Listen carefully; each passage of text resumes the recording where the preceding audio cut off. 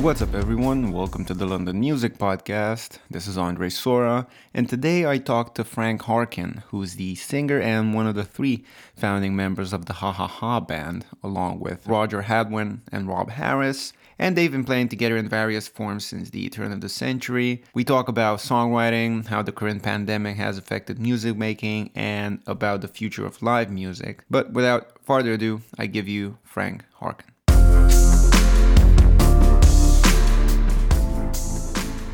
What's up, everyone? Welcome to the London Music Podcast. And today I have Frank Harkin on the episode, who is the lead singer in the Ha Ha Ha band. And I'm gonna let him introduce himself a bit more and tell you a bit more about his story so far. Hi, Andre. Thanks for having me on the podcast. My name is Frank Harkin, and I'm the lead singer of Ha Ha Ha. Yeah, our story goes back a long way, but it really only gets going in the last year. But let me take you back to the start. So there's three of us and we're old friends, and we really just played together, last 10 or 15 years. And music was just a way for us to meet up, really. We didn't take it seriously in terms of making music and promoting it. It was just fun, basically, getting together and playing. And we did have a few songs and we did a lot of covers. And then in about 2011 or 12, we started the gig. And again, really lightly. The first one we did an Oxjam gig. And so we've done an annual gig for that since then. But yeah, that first gig was amazing. And we realized how brilliant playing live is. And that's really what music's all about. It's kind of playing it live. This first one, do you remember where it was? Because I also did an Oxjam one in October of 2016, I think, somewhere in Clapham. I think it was called the Railway Tavern. Yeah. Ours was in East London. It was in a place called the Royal Inn in the Park by Victoria Park. But we've done a bunch of them. We've done them in Stoke Newington. We've done a couple in Hoxton. So we've done it pretty much every year since then. So it was great, and we really enjoyed those gigs. But we still weren't really taking it that seriously. We did a few open mics, but we never got it together properly. And then in the last year, two big things happened. You might be aware there was a pandemic. We were all in lockdown, and we started to record remotely. We started using GarageBand to start actually recording the songs, which we'd never really done properly before. And that was really great, and GarageBand's amazing, or whichever software you use. You don't need a drummer, you've got beats there, you've got all the different synths, and whatever you want is there. It's like a Pandora's box or chocolate box of music delights. I'd use it a bit myself, but never like this, and never in a collaborative way. And it was great. You create a project and you share it, and everybody adds their bits, and the songs were sounding great, and we were, I was starting to get excited about it and thinking this is the way forward for us. We can actually record stuff now. We don't have to be physically together, which is one of the big problems for us because we're a bit older. We started having kids, and it's just so difficult to get together, to get time. Whereas this kind of online collaboration is amazing for us. So that's kind of what we were doing. And then the other big thing that happened was we found a producer, and that was a massive game changer in terms of just the quality of what we could produce. And so he's a guy called Matt Anderson, who's an old friend of mine, but he's been producing music with his own band, the Magic Maddie band, for years. And he's, just really knows his way around recording music. And when somebody comes in and kind of takes what we'd done, which was really just in a very basic way, putting the songs together, but not really thinking sonically. And I guess you're a producer, Andre, you will know what I'm talking about in terms of, how different instruments and different parts of the song have a frequency. And if it's all in the same bit of the song, you can't hear anything, And I think when you have somebody who can come along and go, all right, well, let's move this here, move this here. Suddenly the songs open up and you can hear everything and everything's. It's like somebody gets a big magic be better button and presses it. And then suddenly you're like, oh, wow, this makes such a difference. So we added a level of quality that just wasn't there before in terms of the sonics, in terms of how the songs sound. But it's also had lots of musical ideas, and he's also kind of pushed us to be better.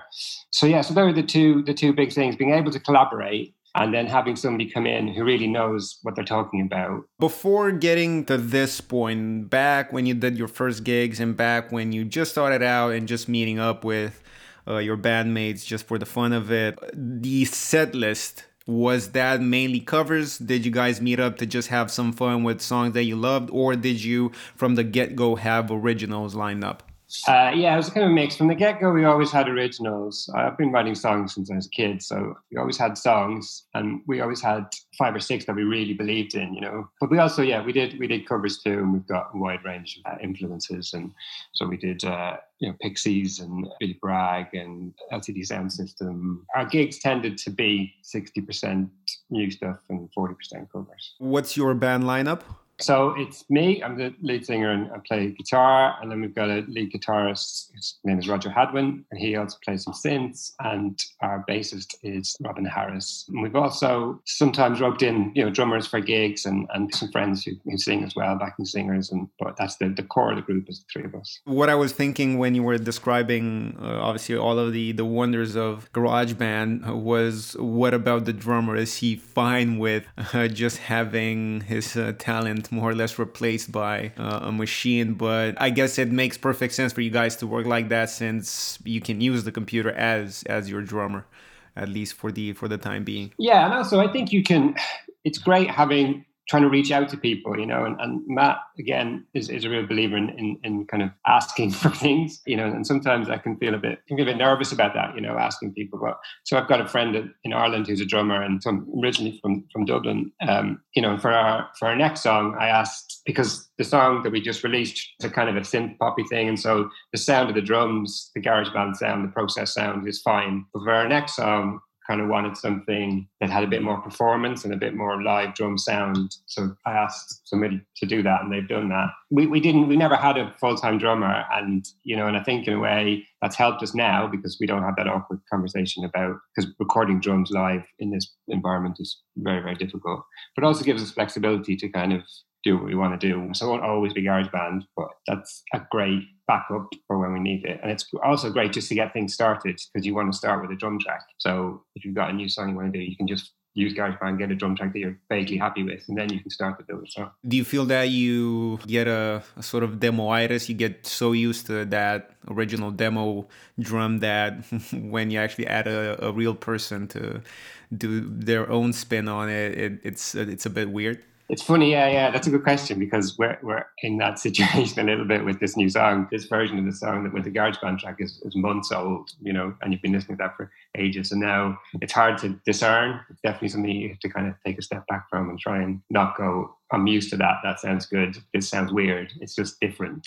And then you need to take, and I think that's with everything as well. You have an immediate reaction, and sometimes your gut reaction is right, but you do need to step back from everything and listen to it a few times and not get too caught up in your first initial reaction, because especially when you're constantly sending things around to people and getting things back, there's a tendency to kind of decide, I don't like this. And I've found in this process that giving something a day or two, not listening to it, or giving it a good 5 or 6 listens before you've made up your mind is really good, because I'll often think I hate something, and then 3 days later I'm like, that's amazing. Yeah, and especially with something like drums on these programs, they sound so good out of the box. The processing is already there. Everything is kind of done for you.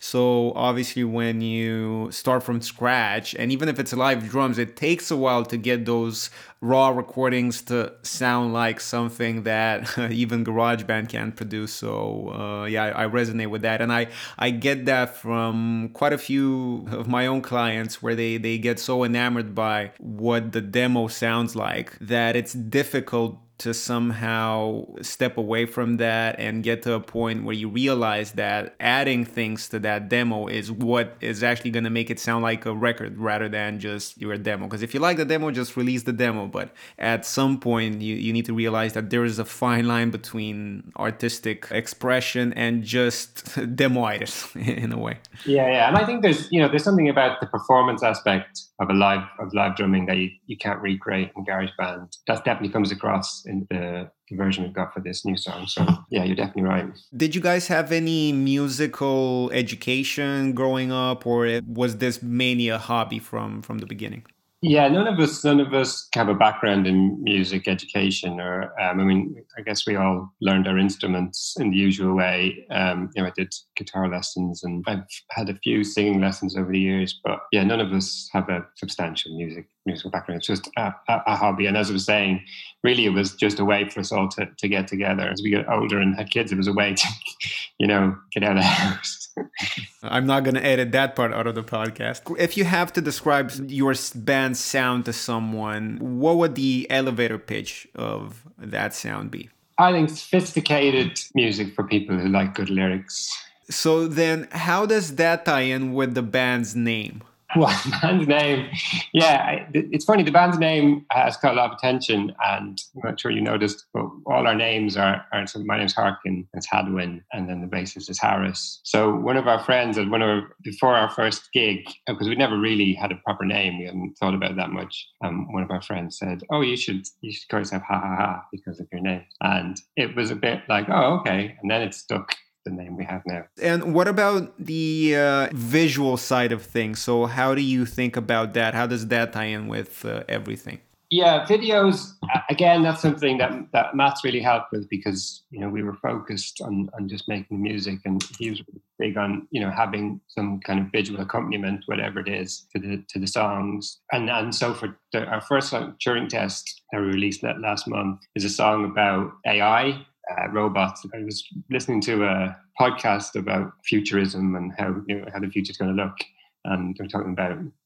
robots that can meet all of our needs. And there's a line in it. My girlfriend, she's the best, can pass the Turing test. Kind of came into my head as you have these all completely lifelike people, robot people who can do everything for us. So that's what the song's kind of about. And so we were kind of grappling around for how would we visualize that. And so for this song, we thought about kind of robots through the ages in cinema, just because there's quite visually, just like what's going to be cool to look at and somehow represent the song. And that's kind of an area where you then, it's quite a laborious process then making the video, because you've got to go and find all the clips. You've got to then put them together. And luckily, Turing Test is 2 minutes 20 seconds long, so it's not the longest song in the world. But that's a laborious process that takes a while and takes a lot of thinking and back and forth. But it's definitely worth it, and the video really lifts the song and people really like it. And so Turing Test has been listened to 2,000 times on Spotify, and the video's been watched around 300 times. Mm-hmm. So and sometimes it can feel like there's a massive effort gone in for something that maybe doesn't get the same traction as the track itself. But I think the two are completely symbiotic, and they'll be there forever. And so, as we release new stuff and Turing Test will get heard again, it's been launched, it's out in the world, and it's kind of plateaued a bit, but people will keep coming back to it because we'll keep releasing work. Having that video there is really an important part of the whole release. Yeah, and it's on the internet, so future AIs will have access to it as well to disseminate it even further. That's true, an AI loop. And what about this next song that you're working on now? First of all, what's the story behind that one, and do you have some sort of video coming out for that one as well? Yeah, that's so my job today. So I've got a few hours free today. Is to kind of nail down the concept for that video. The song itself is nearly finished. It's very timely.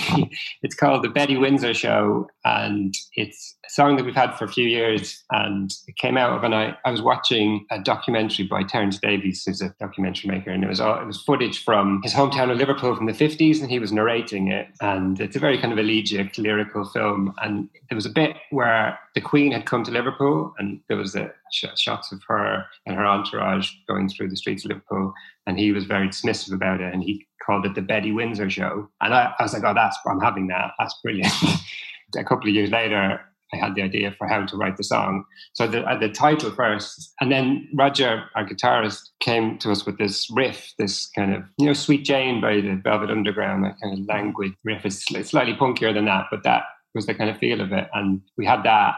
So I wrote some lyrics over it, but spoken word lyrics. So it's a story about Betty Windsor, and she's remembering a thing that happened to her in the past. And that's the song, basically, not to give too much away.